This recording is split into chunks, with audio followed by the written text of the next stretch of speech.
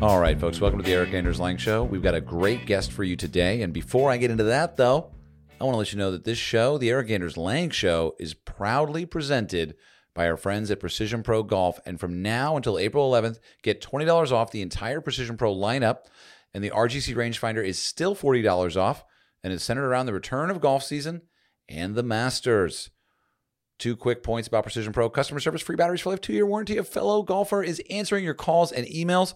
They've been partners with us since 2018. So without further ado, go to precisionprogolf.com and enter the code ERIC. It's ERIK. For those of you who don't know how to spell Eric's name. That's how we spell it. Yeah, it's with a K. That's the right way to spell it. Chad spells his name with a C. Let's get into Chad. Today we got a great show. I'm really excited to introduce you guys to Chad Wesley Smith. So this cat is, honestly, can I just start with strongman avid golfer? The guy's won 2 national championships in the shot put, and he's the founder and owner of Juggernaut Training System, which is a big deal. It was a big deal in terms of changing the way content affected training, and it's still a big deal. And now they've got like an AI program that he talks about in the show. We talk a lot about Bryson. We talk about his game. We talk about growing a brand, online coaching. What else do we get into? We get into other pro athletes and golf. Yeah, and we also talk about the ideal breaking series with pro. Yeah, you don't want to miss that. That was a great idea. Yeah, he had a pretty insightful concept. He wants to be in the breaking series, but he also has an idea about the breaking series. It's pretty good. And Chad's just a sweet guy. He doesn't come off like his 300-pound 6'1", and at 300 pounds, he's light. He considers himself light right now. Yeah, and his knees are bigger than our heads. Yeah, I mean, I have met adult-sized humans that have waists that are smaller than his knees. His one knee. His knee is a size 28. But again, total teddy bear and pretty great conversation. Yeah. So enjoy the chat with Chad Wesley Smith. See you on the flip side. All right, Chad. So you're visiting Austin. We're here to talk about maybe, I think it's still quite a topic ultimately, but ultimately, how would you characterize the Bryson topic? Is it about strength? What is the Bryson topic really about when it comes to golf? You know, as I watched him making this transformation, the first thing that occurred to me was like, this is a mistake. It is, in fact, not the way to swing a golf club the hardest, because as you guys will see when we're on the simulator later, being really big and strong doesn't help that much. Like, a golf club is so light. The point of diminishing returns on like body weight and maximal strength is very early. And when you look at, Rory, I was watching that Rory, the TaylorMade team was doing the long drive contest, and he's carrying 350, and Rory's 5'8", 160. Yeah, maybe like. And there were even times when Bryson won U.S. Open, and he was playing with Matt Wolff in that group. Matt Wolff was out driving him, so I think he could have taken a more efficient route to doing what he did, and maybe with some of the injuries that he's having right now, is paying the price for that a bit. So, because your experience in working with your body and growing your body for the sole purpose of strength training. I mean, you're 6'1", you said you're 6'1", 300 right now, and that's small for you.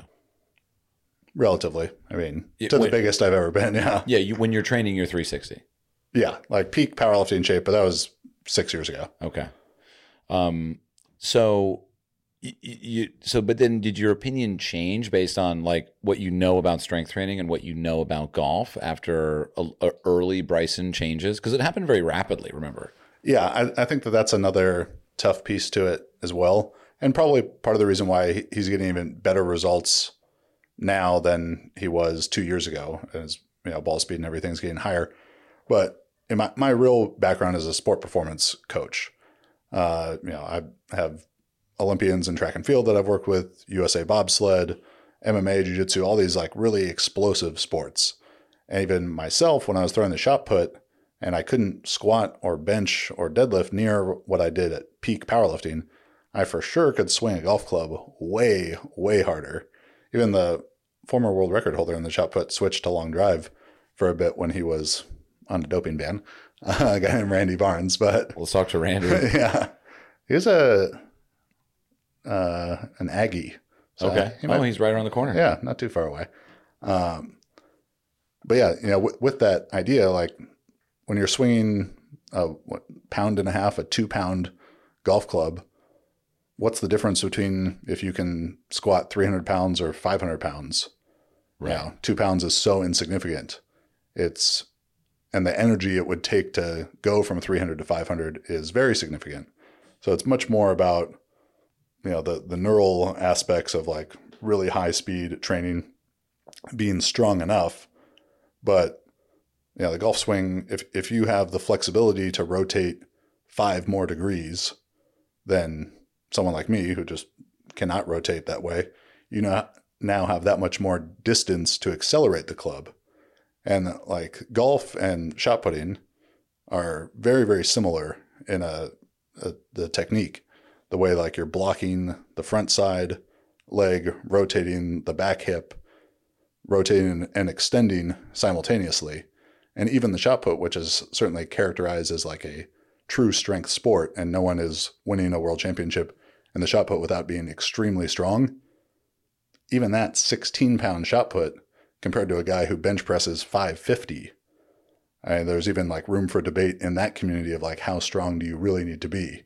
Interesting. And if people are worried about how strong you need to be for this 16-pound thing, what about this 2-pound implement? Right.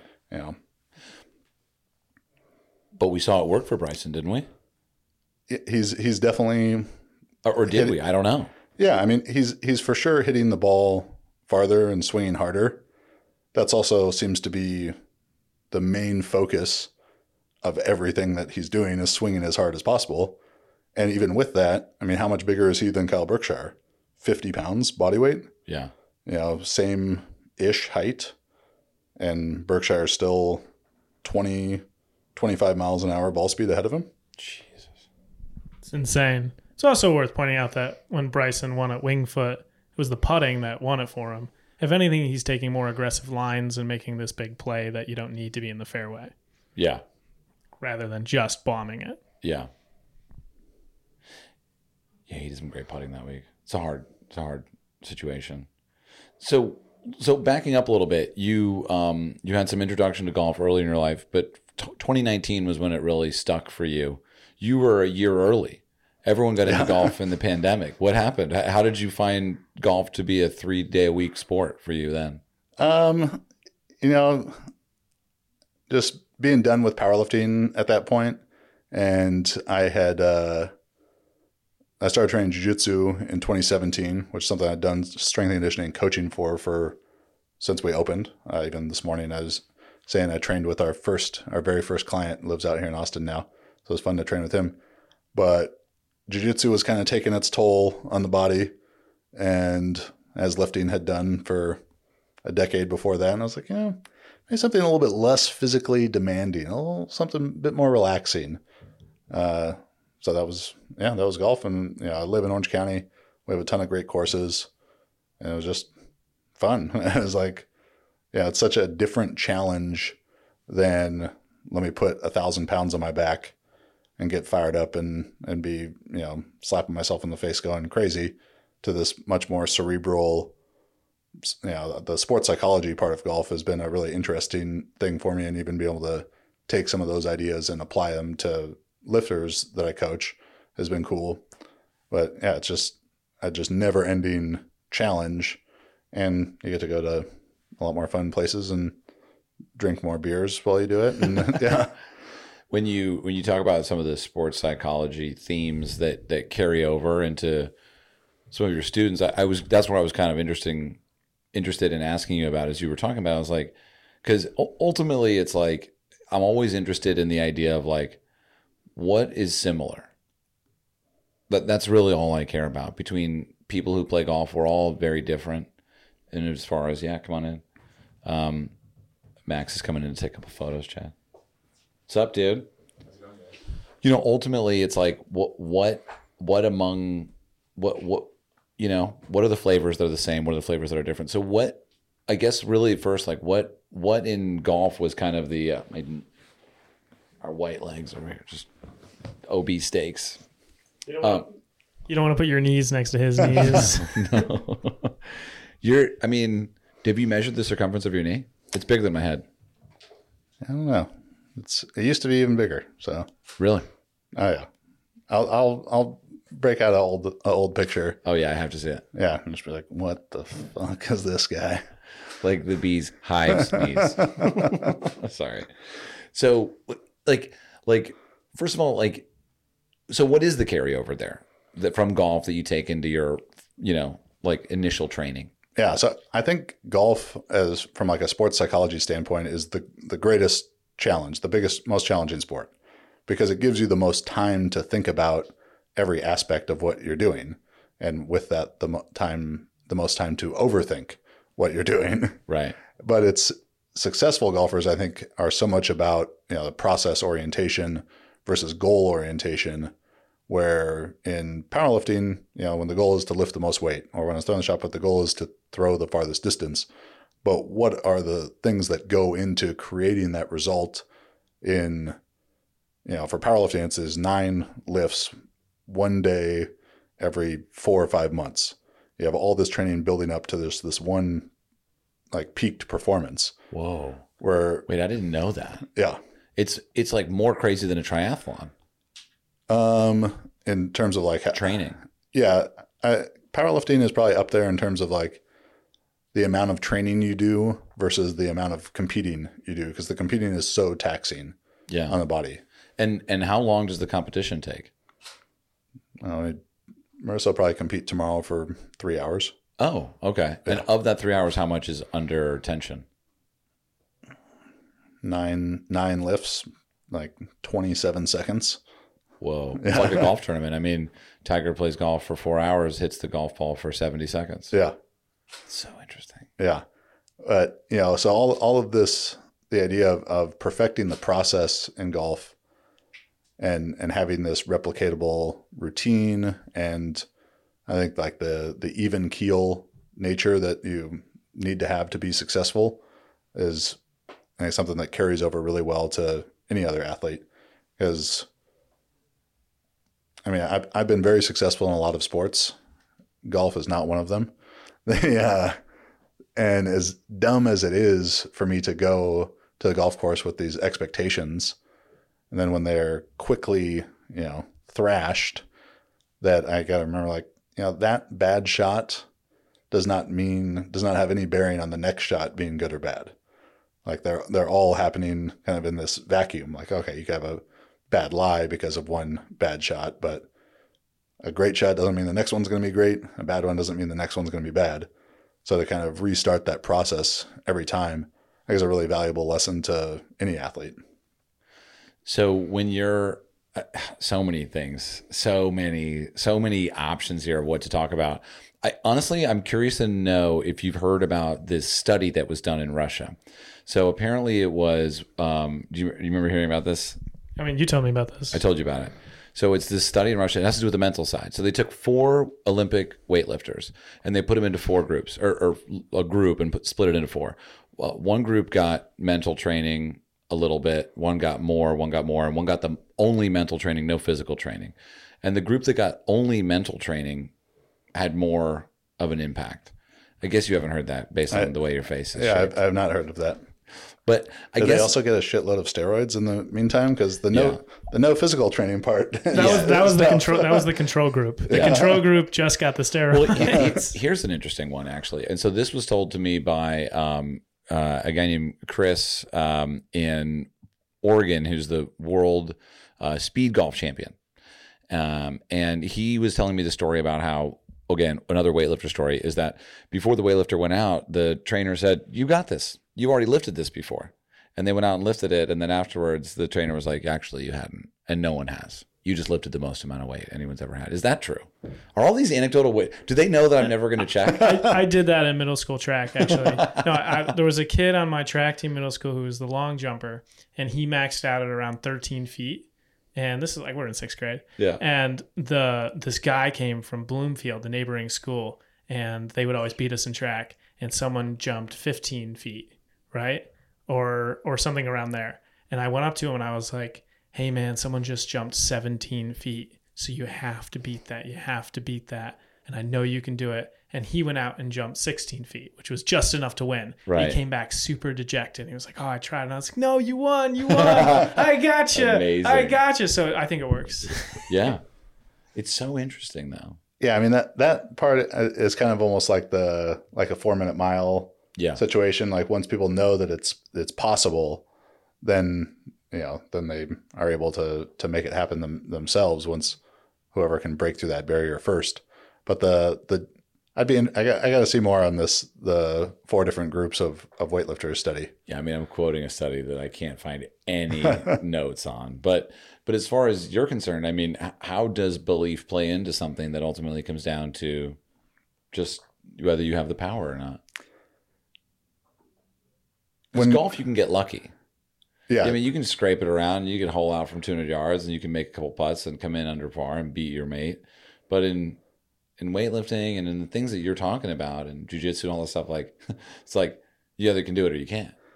Yeah, certainly powerlifting, there's no way to luck your way into a successful lift. You're not getting a cart path bounce. You're not getting a members bounce or anything like that. But at the same time, there's no way that you're getting under like a truly maximal limit weight for, however much that is for whoever it is. And thinking, I don't know if I can do this, and then actually doing it.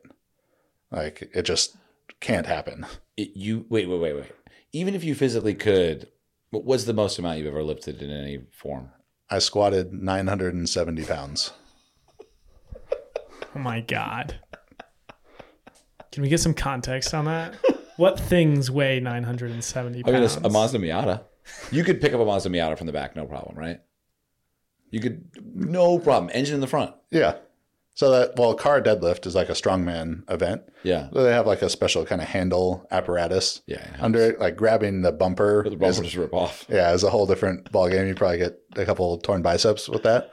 But yeah, with the strongman like handles, reps, Mazda Miata for 30 30 reps. minutes? Oh, 30. Like 30 reps. 30 reps, up and down. Just jacking the car off. Wait. But you're saying, so if one had the power to physically lift it, but didn't believe they could, at like a truly limit performance of like a trained powerlifter or weightlifter, it would be very, very challenging, very, very surprising to me if someone went in and made a successful lift. Wow. So now, have you taken that onto the golf course? I don't know if I'm as good at translating that side of the powerlifting, but there's a lot of positive self-talk. Okay. I use that. My buddy always makes fun of me because I'm like, do you want me to put the golf affirmation app on? It's Imagine Golf. Have you ever used that? Yeah. Yeah. The very kind of Jim Nance-esque voice telling you to be the ball or whatever it is. And if I hit a couple of shitty shots, I'm definitely putting it on in the cart and just like, okay, come on. Positive thoughts. Would you say personality-wise, Chad, are you like a lot of your colleagues in your industry? I think very, very different. Yeah. Yeah. That's why I wanted to talk to you, because I just got that feeling. You're like a teddy bear. You're not. How do you see yourself as an animal? What's your spirit animal? Yeah, I mean, it's got to be somewhere in the bear family. Yeah. And we have a whole other side business called juggerbear.com, but that's not animal related. Okay. What is that? Got it. It's more of a 2 a.m. kind of thing. Well, gotta pay the bills, Eric. You gotta pay the bills. A lot of content. Okay. So on the golf course, tell me about your game, right? Like, what's your handicap? What are you doing? What are you working on? Like, tell me a little bit about that. Yeah, so I'm just under a 10 handicap. I mentioned I had a back surgery beginning of 2021, January 2021, a microdiscectomy, same as Tiger. There we go. Do you have a problem getting your glutes activated? There was definitely some glute issues. So prior to the back surgery, I could hit the ball pretty far then. Not like long drive contest kind of far. What's pretty far? Come on. I want a number. What's your longest drive? longest drive, like on the simulator where I know like, all right, this is flat and totally legit, carry like 315. Cool. That's a big drive. Yeah. And the one I was most proud of, I hit my 7-iron on the simulator. It carried 207 That's pretty good. and 245 carry 4-iron. Yeah. Oh, that's long. That's the most impressive for me, I think. That's a long. Okay. 4-iron. Oh God, it used to be sweet. But is that what motivates you in golf? Is it distance or is it something else? So pre-back surgery, I was definitely like, yeah, I'm going to swing as hard as I can and hit it as far as I could. And then I had this back surgery and my physical therapist asked him like, all right, you want to come back? You know, what are you most focused on? Lifting, jiu-jitsu? I was like, no, I need to be able to play golf. So let's make a golf oriented rehab plan. So I had like, you know, my exercise and stuff I had to do, but also, all right, this week you can only, you know, hit shots up to 30 yards. Oh, wow. And then the next, you know, do that for 2 weeks, then 2 weeks up to 60 yards, and then 2 weeks up to 90 yards, and had that kind of progression, which, yeah, ended up being 2.5 months or something, not hitting anything more than like 120 yards. Right.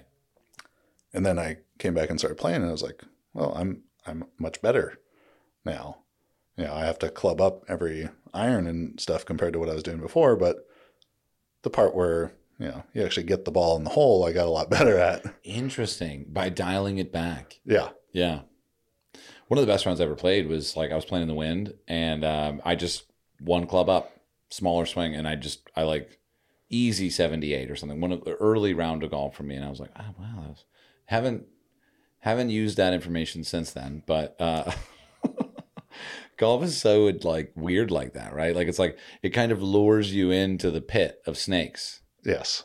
If I was a golf course designer, I think I would make every course have like a very gettable par 5 on 18, because then you can have as shitty a round as possible.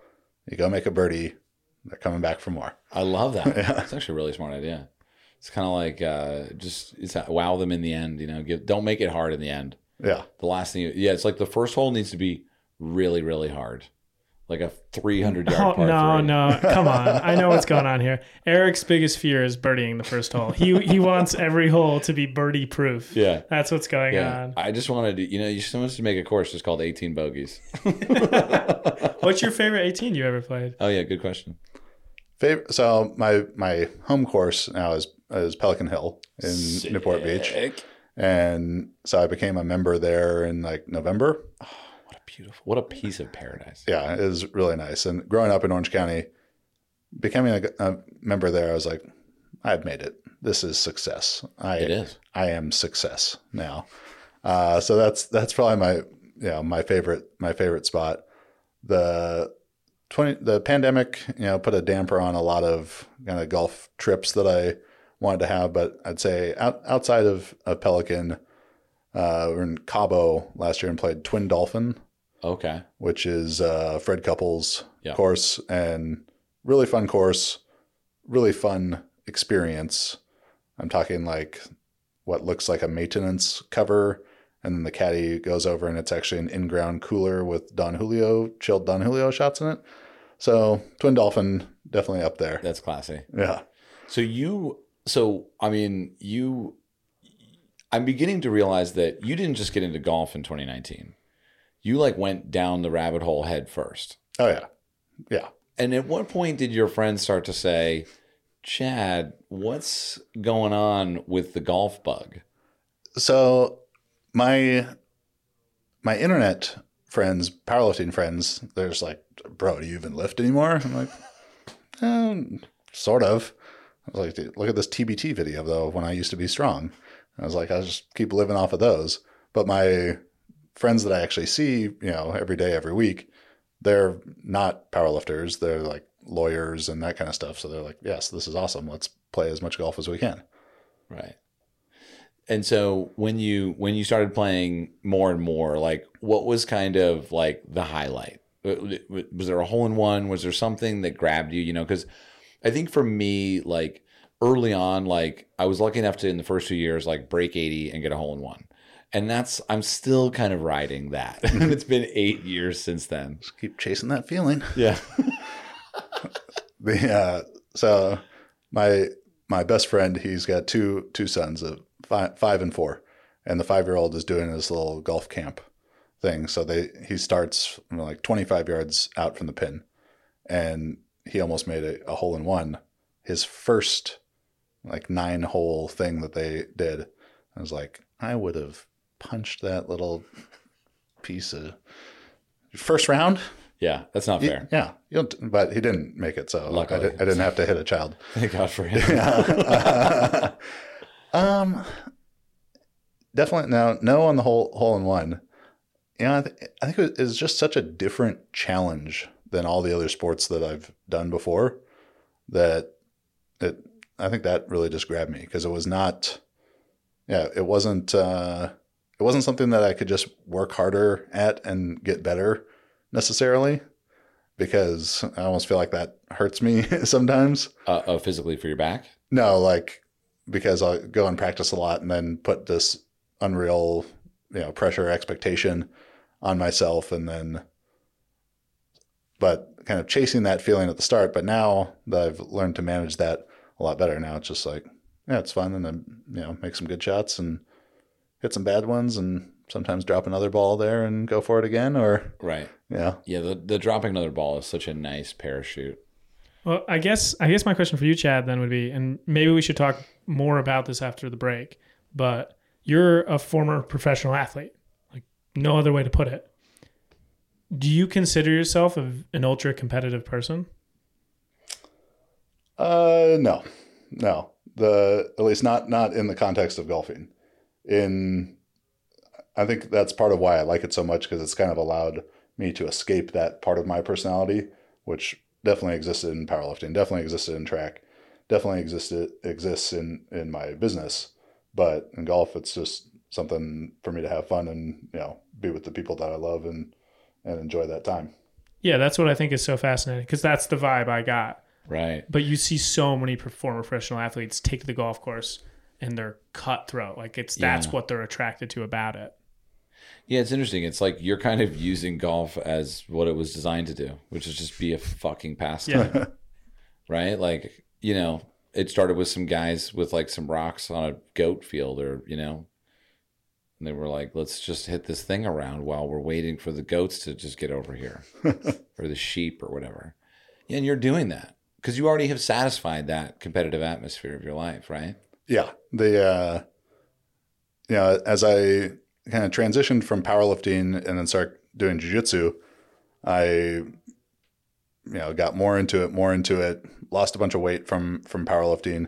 I was like, oh, now it's time to compete in jiu-jitsu. So let's train 6 days a week and do extra strength and conditioning for this. And when my buddies want to go play golf, I can't play, I got to be ready to train tomorrow or whatever. And I was just like, well, now I just made this into powerlifting. I just made it another job. Right. Like I already got a job. I do stuff that's fun. So then I cut jiu-jitsu back 2-3 days a week. I had then my body not hurt too much so that I could then go play golf a couple times a week and just become like a professional hobbyist. It's so funny to hear you say that, because I was playing golf yesterday with some guys, and I was kind of like picking the ball up, kind of like, oh yeah, that's good, or just like I was there definitely just for the experience, and they were kind of grinding a little bit more or whatever, and it was a nice day. I really enjoyed my time out there, and it was actually one of the nicer rounds I played in a while. It just felt really pleasant. It was a beautiful day. It had just rained. The greens were really especially green, but I realized like, oh yeah, dude, like golf is sort of the constant of my life. It's kind of like water. You know what I mean? Like I need it, but like I also am not like searching for the perfect cup of water. I mean, this doesn't make complete sense, but like making a putt will do nothing. It will do nothing in my life. I will get no satisfaction that I couldn't get elsewhere. It's kind of like, this is interesting. Did you hear the quote from Joel Dahman about, someone said, how will winning this tournament change your life? Yes, I did. Do you remember his answer? He said, it's not going to change my life. It's going to change my golf career, maybe something like that. Right. Yeah. I thought that was really insightful. And I feel like probably also pretty rare. Yeah, for sure. I mean, and I think you have a guy like that who's gone through something so much bigger than hitting a ball into 72 little holes. He's got a totally different perspective that I think a lot of other people can probably do well to learn from. Yeah. Yeah, perspective comes a lot into the game, and I think in order to enjoy it more. Because when I started, I got really down into this thing where it was like just performance, and like it was the one thing that I was going to use to prove to the universe that I was supposed to be here, that I mattered, or that I was good at something. I think a lot of golf addiction kind of comes from that like desire to prove. Do you know? But you don't seem to have that at all. No, and maybe I just have come to the realization that I'm just never going to be that good. So, right. I'm like, my thought actually after you started talking was like, oh, maybe I just need to go like gain 130 pounds, and then I have nothing to prove. Wait, is it kind of fun for you when people like? Do people ever? No one tries to fuck with you. No, not really. But I mean, I train like some professional MMA fighters and stuff, and somehow I managed to just endlessly talk shit to them. Because I know that they're not going to do anything about it, but then sometimes they'll kind of like shadow box at me a little bit. I'm just like, I'm sorry, I apologize. Oh, because they could actually damage you. Oh yeah, yeah. That's crazy. Have you ever been in a real fight? Yes. Not in a setting. Correct. What, when, where, who, why, how? A few occasions in my youth. I'll just say headbutt is my go-to move. That's my Mortal Kombat finishing move. And I don't even know if I'm allowed back into the city of Knoxville, Tennessee. Just too many headbutts. Just saying. I don't know if I can go back. Did you gave one headbutt and then it was just like game over? Yes. Wow. There's an impression on like a concrete wall out there. It looks exactly like his head. That's impressive. I've never headbutted anyone. Yeah. Have you ever headbutted anyone, JoJo? I headbutted my brother and I got in so much trouble. It was right after. Do you remember the French Italian World Cup in 2006? Zidane headbutts the Italian central defender and gets kicked out of the game. And I went home and headbutted my brother. And then I got put in. Like unprovoked. Me or Zidane? You unprovoked. You just went home and you were like, I'm going to try this on you. I was like, when people do bad things on TV and the question is like, oh no, like, now that's a bad example. Like Will Smith, Will Smith just slapped someone on stage. So the question is that setting a bad example for kids? Yeah. The answer is, in my case, yes. Yeah. As a kid, I would have walked home and slapped my brother. And I'd been like, I saw Will Smith do it. Was it a younger brother or an older brother? No, of course. Older brother. Okay. Yeah, oh, that's good. Yeah. Taller, kind of like your brothers. Yeah. I feel like, though, that brother on brother violence, especially headbutting your older brother, it was, if you're looking at the full like tab that they're keeping, I'm sure he deserved it for something. Oh, yeah. Maybe not in that moment, but... I'm clipping that and sending that to my mother actually right now. Excuse me? Yeah. I have it on record that it was justifiable. Yeah. It's like, when you go out with your buddies, I'll cover this one, you guys get the next one. Like, it all shakes out in the end. Yeah. A little brother on brother violence, it all shakes out in the end. Do you think Will Smith would have slapped you on stage? Probably not. No. He would have been like... do you think he would have yelled? Did you think about that? No. Were you like, he's just picking on Chris? No, didn't cross. I mean, I didn't see it happen live, so I just saw the replays and whatnot after. Yeah. And I'm just like, I can't believe, is this, first thought was like, is this real?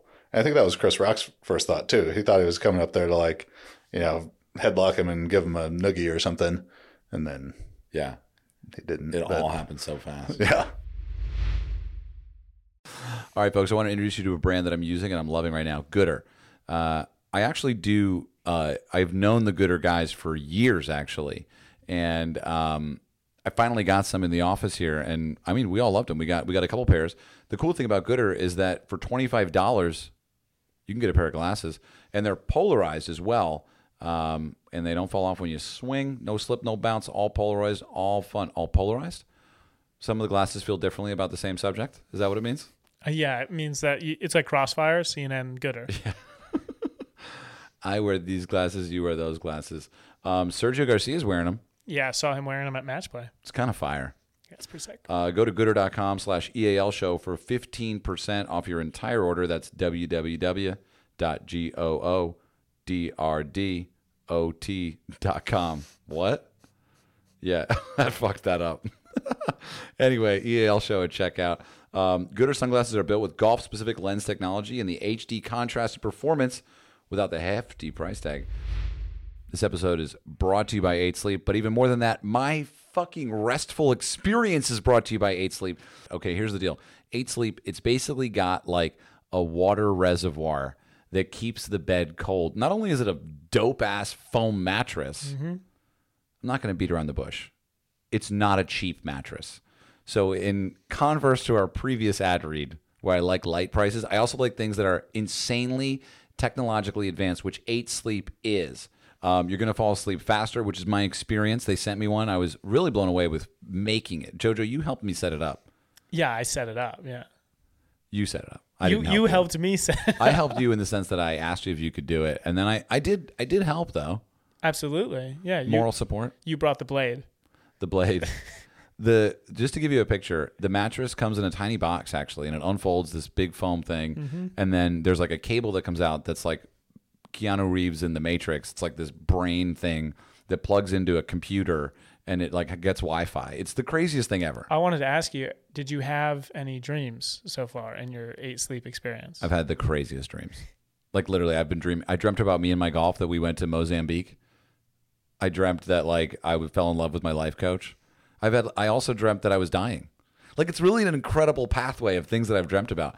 Basically, I go dream now and I live another life. All right, so for $100 off, head over to 8sleep.com/EAL show. That's 8 spelled out, EIGHT.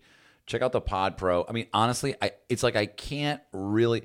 The thing is, if we meet in person, I'm probably going to talk to you about the 8 Sleep. So this is like sort of an ad, but also sort of like this thing's fucking rad. So just like figure it out. Get over to 8sleep.com. They're going to ship to U.S., Canada, and the U.K. Sorry if you're not in one of those three places. And if you are, congratulations, because you can get an 8 Sleep bed today. All right, DraftKings, folks. Golf season is in full swing. Get in on all the action on the fairway with DraftKings Sportsbook.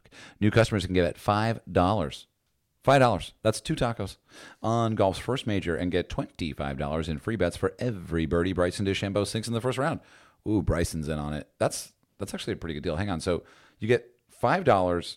You can bet $5 and you can get $25 in free bets. Oh, so every time Bryson makes a birdie, you can get $25 to bet with. DraftKings is betting on Bryson. Wait, not that could to be make hundreds of dollars. Yeah, that's a lot of money. If Sportsbook isn't available in your state, you can still join the excitement on the course with DraftKings Daily Fantasy. And this week, new customers can get their first deposit and play for free for the $1 million prize. Anyway, DraftKings is safe, secure, and reliable. Best of all, you can deposit and withdraw your cash whenever you want. Unlike Quadriga CX, check out that Netflix movie. Yeah, that guy fucked over like thousands of people, hundreds of millions of dollars, but not DraftKings. You can get your money whenever you want. So download the DraftKings Sportsbook app now and use the promo code EAL Show. Bet $5 on golf's first major and get $25 in free bets for every one of Bryson's birdies in the first round. The first round. Yeah. Join the action now with the code EAL Show and only at DraftKings Sportsbooks. 21 and over and restrictions do apply. So get away from those restrictions and bet on yourself with DraftKings. Well, I guess you're going to bet on other people, but whatever. All right. Every Plate. It's America's best value meal kit. We all know that. Let Every Plate plan, shop, and deliver everything you need to cook a delicious meal at a consistently low price. You can choose from 17 delicious weekly recipes, and then, well, you're going to sit back. And then what are you going to do? You're going to decide that you have a set of skills that only you have. I'll find you, and I'll cook you food. It's a good bet. It's a really good bet. It's late on a Friday, folks. I'll find you, and I'm going to cook you one of 17 delicious weekly recipes. And I'm going to help you save money. I'm going to reduce food waste, like that bag of mixed greens that you throw out almost every week. As a result, Every Plate is going to give you 25% cheaper than every grocery in the world. That may not be true, but anyway, it's the most easiest way to eat affordably. I mean, the cool thing about Every Plate is the price point, right? There's a lot of meal kits out there, but Every Plate at $1.79 per meal, it's a little insane. Like Liam Neeson goes about 13 minutes into Taken 1, 2, and 3. Watch them all in one night. Every Plate your ass, you got a date and a half. I've never seen the second and the third. Does he make the same speech? What? Does he make the same speech? What? Well, I've assumed that someone gets taken again. Yeah, they do, and it's as good, if not better. It's one of the... Google it. Google how good... What am I Googling? Google, how good is Taken 2? Yeah, Google is Taken 2 or 3 better. What's the best Taken? How do the Takens rank up? Like what? Who took the best? We'll be back to the Every Plate ad in a second, but first we're gonna look into a certain set of skills. That can't be right. They're saying dude, Taken 3. Taken 3 is the best, bro, and Taken 1 is second, and Taken 2 is third. Let's play the speech. I want to hear the speech. Here we go. Taken speech. 9 million views. I don't know who you are. I don't know what you want. I want to talk about Every Plate. I have 17 meals for you. But what I do have is 17 meals. A very particular set of skills. Very particular. Set of meals. I can cook like a fucking badass. Skills that make me a nightmare for people like you. A nightmare? If you let my daughter go. Wait, is he talking to the grocery right now? Is he talking to the Whole Foods delivery service? But if you don't, I will look for you. I will look for you and I will find you. I will find you. I will find you. And I'll cook you some delicious meal. Cook you $1.79 of food. Well, one thing Liam Neeson will do is he'll go to everyplate.com and enter the code EAL Show 179. And he's going to get started by just paying $1.79 per meal by going to everyplate.com and entering the code EAL Show 179. That's up to $104 in value. Have we broken the law by connecting Liam Neeson with an ad read? Yeah. No, we haven't. But you know what that means? He's going to come and find us. Is he going to find me? And he's going to go on the pod. He's going to be... What if he shows up wearing an Every Plate shirt? What if he's like, your read was good? That's the idea, is we're just trying to have fun. So back to the conversation. Back to Chad. Okay, so I'm kind of curious to know, like, do you define yourself as a content creator as well? Yeah, not as much anymore, but yeah, we have 300,000 some on YouTube. Most of it, I always used to say, because there's a lot of fitness YouTube people who are full of shit. Let's go. Shots fired. You're gonna get slapped at the Oscars. And I said that there's coaches. I used to say that, like, there's people who coach on the internet, and then there's coaches who put stuff on the internet. And I always wanted to be in the latter group of that. Sure. That I wasn't, just creating content for clickbait or anything like that, but I was living it every day and just sharing that information, because I was fortunate coming up, in high school, track, throwing the shot put and everything, that I didn't really have a coach in high school.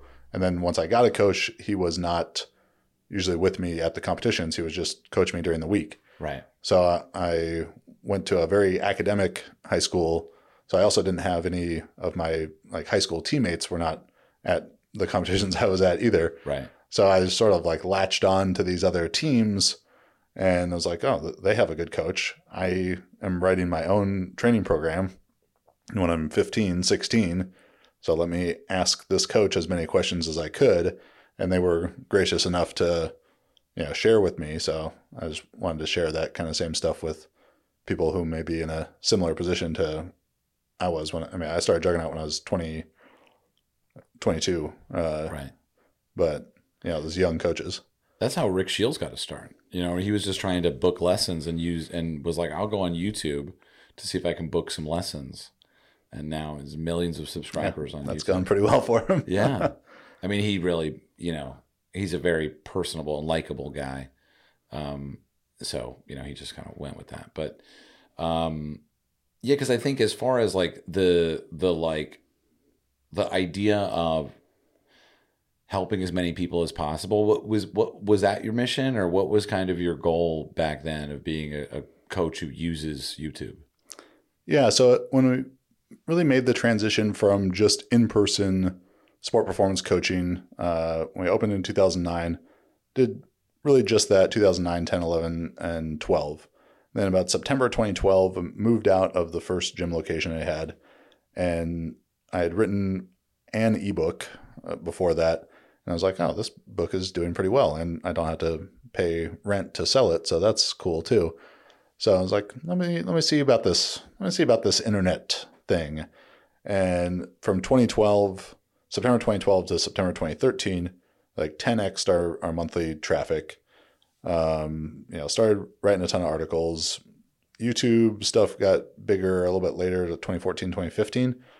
But once we really changed our business from in-person coaching to content creation and education, the mission became to provide the most effective tools to help athletes and coaches reach their goals.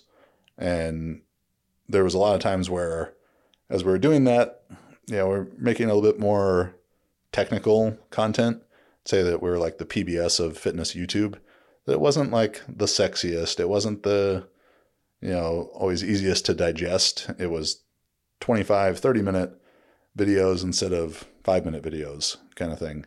But I wanted to give people the context and be descriptive rather than prescriptive about a lot of the stuff, because there's so much, and the same thing can even be in golf, that people are trying to give these just one size fits all solutions.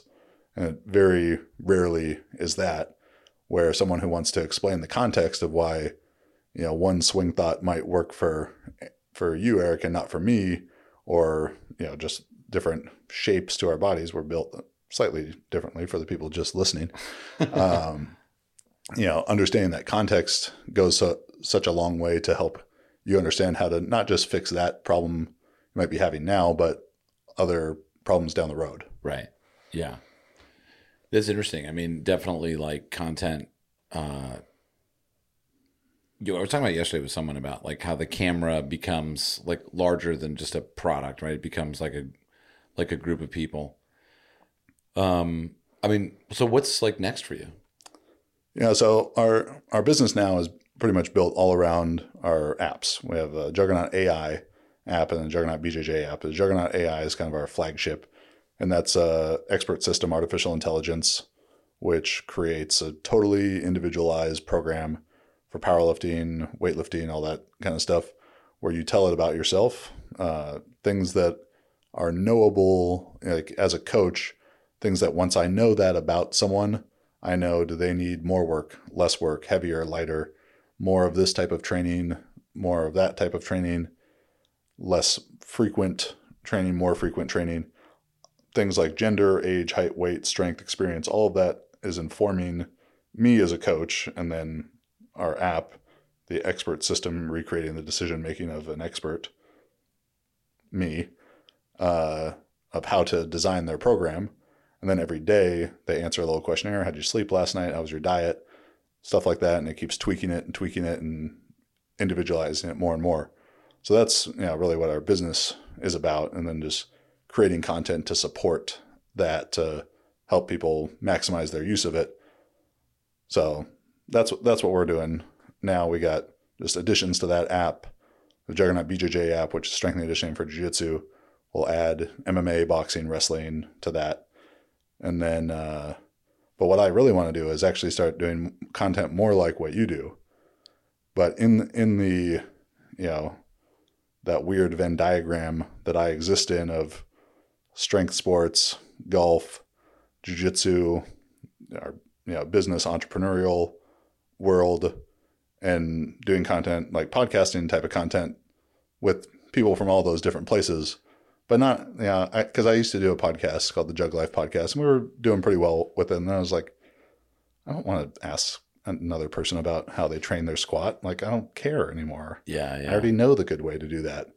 But to start talking to those kind of people about the stuff away from their competitive life and doing some of that, on a golf course, whether it's like taking, a strength coach friend of mine and let's go play golf, and the golf just kind of being the backdrop to that conversation, or go train jiu-jitsu with one of my buddies and the conversation kind of in between. But that's what I'd really like to do. I just need to take the leap into doing it. Is Chad going to replace you as the podcast host? Dude, I would love that. I mean, I would love that. Should we get the That's Willy not to say I Wonka don't want to do it. golden ticket? Well, I'm actually just thinking like, what I'm hearing is like, you've really done a good job of listening to yourself. You know what I mean? Like that's hard to do. It's hard to stop doing things that you're already doing. I don't know. It's like, I mean, maybe just for me, I don't know. Not that I want to stop doing adventures in golf, but Chad, if you want to do it, just let me know. Well, I mean, I get on a breaking series. We'll see what the audience thinks. Dude, let's do it. Let's do it. All right. So let's see. Like, what would you shoot at? What would you have shot at the U.S. Open at Pebble? Are you looking for 90? I mean, we're about the same. You said you're just under 10. Yeah, like just under 10, like 9.8. 9.99999. Yeah. I'd probably be more of the breaking 100 there. But then after I watched the Sawgrass one, I'm like, who knows? Depends. Who knows? Dude, that'd be fun. How much longer are you in town for? We're just here till tomorrow. Okay. Dang. But as a man who works on the internet, got a pretty flexible schedule. I like it. I was thinking it'd be fun to do a match. Because we're about to say I'm like a 7, but I'm not playing that well right now. That'd be interesting. No, you did well at the Austin Country Club At one. ACC, I shot 90. That's not that good. The place is hard. Yeah, okay. I like you, man. This is good. You should make an app. Yeah, that's interesting. That would be fun. We should do that. I think a breaking series of 3 different kinds of professional athletes. Oh, that's a great idea. It sounds like it's like a setup for a joke. A weightlifter, a YouTuber. You're a YouTuber also. Jiu-jitsu. Oh, he's that also. It's just Chad. I take 3 shots off every spot. I bet I'll hit one of them good. Yeah. So what would be the 3 athletes that you would want to see compete on the golf course? I mean, for YouTube purposes, I think if you're getting, like a professional football player, professional baseball player, professional basketball player is probably That'd be sick. Wow, he's even like taking himself out of it for the sake of the content. That's Chad, sick. do you want to be a producer? Baseball, basketball, football. It'd be so good. I know Justin Herbert plays Pelican a lot. He made a hole in one a couple weeks ago. Who's Justin Herbert? What does he play? The Chargers quarterback. Justin Herbert's like Okay. future of the league. And I got Jake Arrieta. He wants to play. Cubs pitcher. JJ Redick. Oh my God. The Jays. JJ, Justin, and Jake. Okay, now we just need to get them in the same place at the same time. Say goodnight. That'll never happen. They got private jets and stuff. Do they? They just fly on their own? They figure it out. Justin Herbert is the quarterback for the Chargers. Yeah. So I know, do you know Scott? I can't remember his name. I know his Instagram handle, Scooty Q. I do not. He's the center. Okay. So he's Justin Herbert's best friend. They are. I played center in high school, and it is a bond that no other 2 straight men can have. Yeah. Basically, bend over and give me the ball. Is that okay? It's very intimate. Yeah. It's very intimate. Yeah, because I mean, so as a center, how do you really judge your own efforts? Like how well you block the guy? It's mostly blocking. Yeah. You don't snapping is easy. Yeah. I mean, especially under center, like shotgun snap has got a little bit more to it, but once the guys are playing in the NFL, it's like if you screw that up, you're really in trouble. Really? What about snap into the kicker? Long snapping, that's Long snap.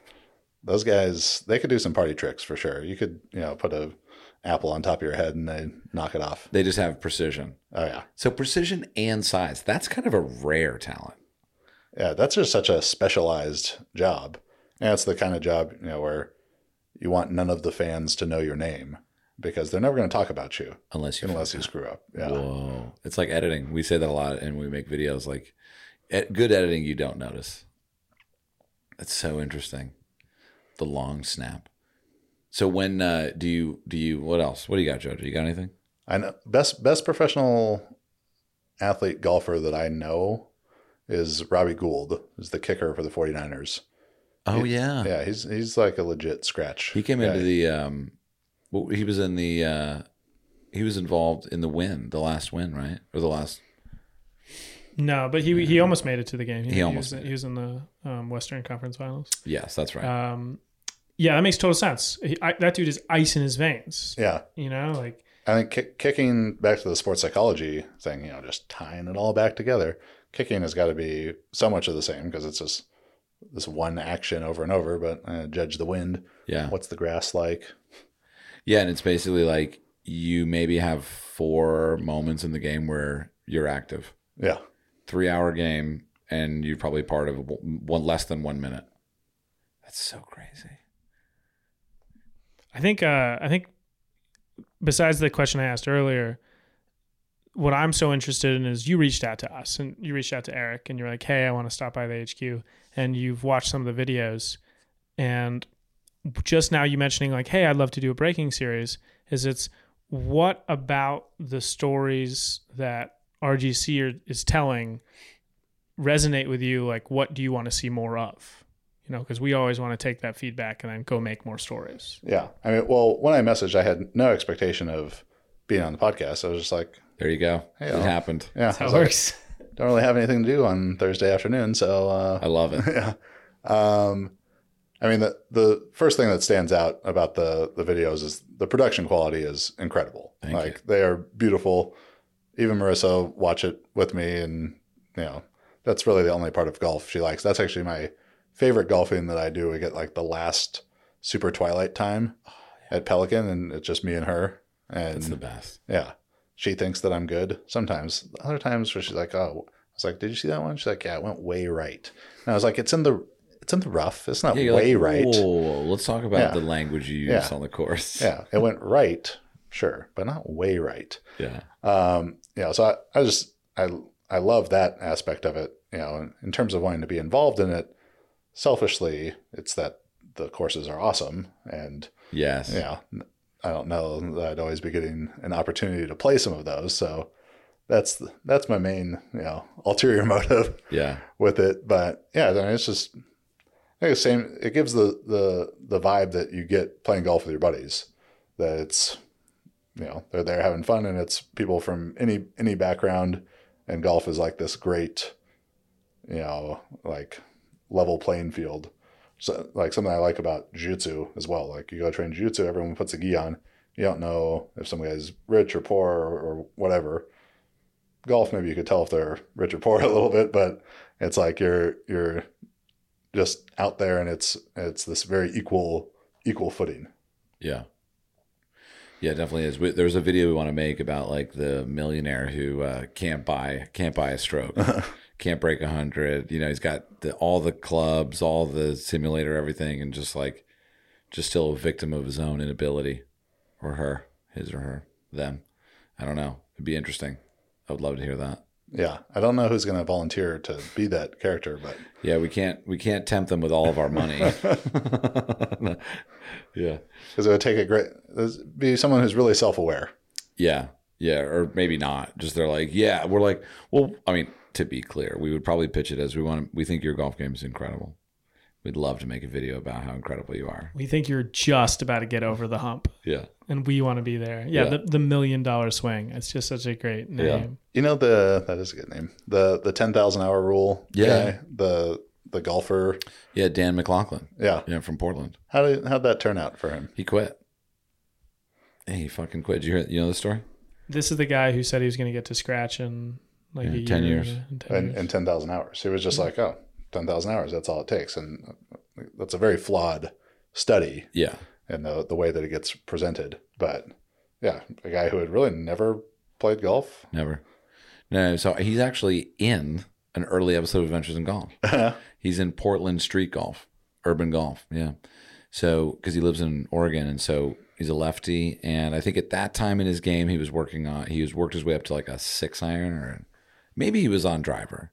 But he basically started a lot like you were saying. Is like he started with putting, and then chips, and then pitches, and then wedges, and just kept moving back. And that's like kind of what they say that Tiger did, right? That Earl just kind of started him from the green backwards. Really? That's what I've heard. That's what I've heard. Hold on. So when you talked to him, did he ever fall in love with the game? I don't know.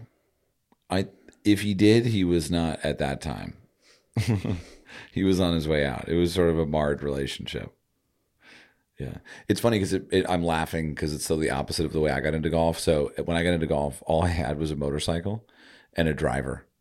And I would just sit on my driver. Like I would put it on my motorcycle seat and just sit on it and ride to the driving range with my plastic tee. And I'd just buy a large bucket of balls and just whack. I would slice drivers like 90 in a row and then go home and I'd be like, oh, that was a good workout. Gross. Just like what an awful way to work out. You know? Do you do any like do you when you go to the golf course, do you do any stretches?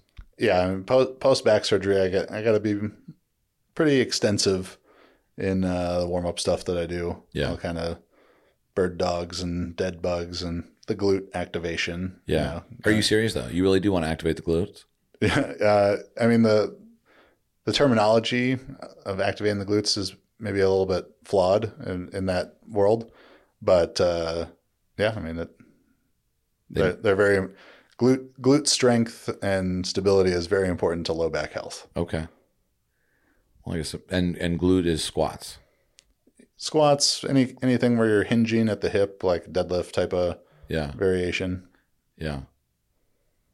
I did one the other day. So I got a tonal. Mm-hmm. Have you ever seen those? I have. They look pretty sweet. It's pretty cool, dude. Yeah. Yeah, and it has like have you heard of UGP? Yep. Yeah. They have one down by you. Yeah. And so I had my trainer from UGP make a workout for me on tonal. And so now I have this like impossible workout that he made for me where I was like, it takes me like an hour and a half and I'm just absolutely done. But it's got like dead bugs, marching glute bridge. Mm-hmm. I don't even know, like waiter march, like crazy workouts that like you can't really do just with some weights. And it's fucking amazing. That's my ad. Sponsor us. They already do. That's why I have one. Oh, that makes so much more sense. How did you get that? When did that happen? They approached us. Huh. Yeah, so we did one video like a year ago, and we actually owe them another. So hey, debt's been cleared. Did you just hear this? Yeah. There's more. We got to make a video. Michelle Wee's involved with tonal actually, because I was like talking to. I went into a store in Austin and they had the tonal, and I was like, "This thing's amazing." And I was like, "How much is it?" And he's like, "It's $3,000." And I was like, "All right. Well, I guess if you cross that against a gym membership, right, you could probably pay your money back in 2 years." And then he's like, "Well, yeah, it's also $50 a month." And I was like, "That's insane." And then he was like, "So, do you have a Peloton?" And I was like, "Yeah." And he was like, "Well, that's $50 a month." And I was like, "Dang it!" I was like, "That's also insane." When you hear these things, are you just like, "Oh, there's a better way"?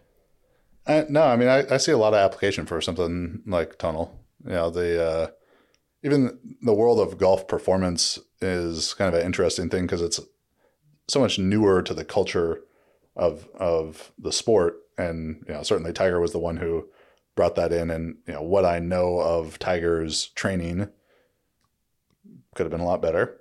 Probably a big reason why he's dealing with a lot of the stuff he's dealing with now.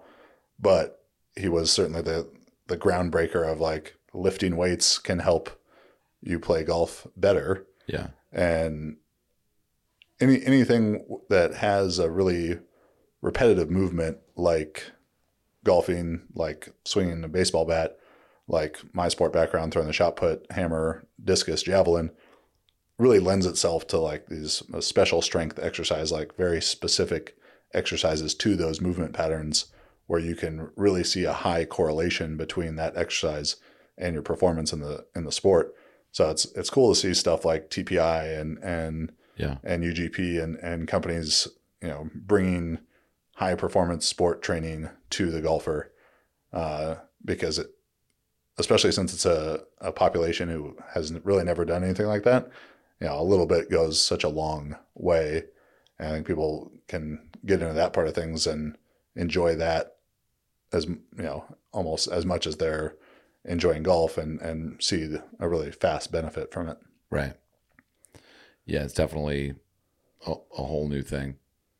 I will say the cool thing is that you really can do that. Like the different workouts that you can do are the rotational. Mm-hmm. You know, I like that. I don't do it that much, but I like it. Okay. Well, before we go, I want to know what course you'd want to do the braking series on. Ooh, good question.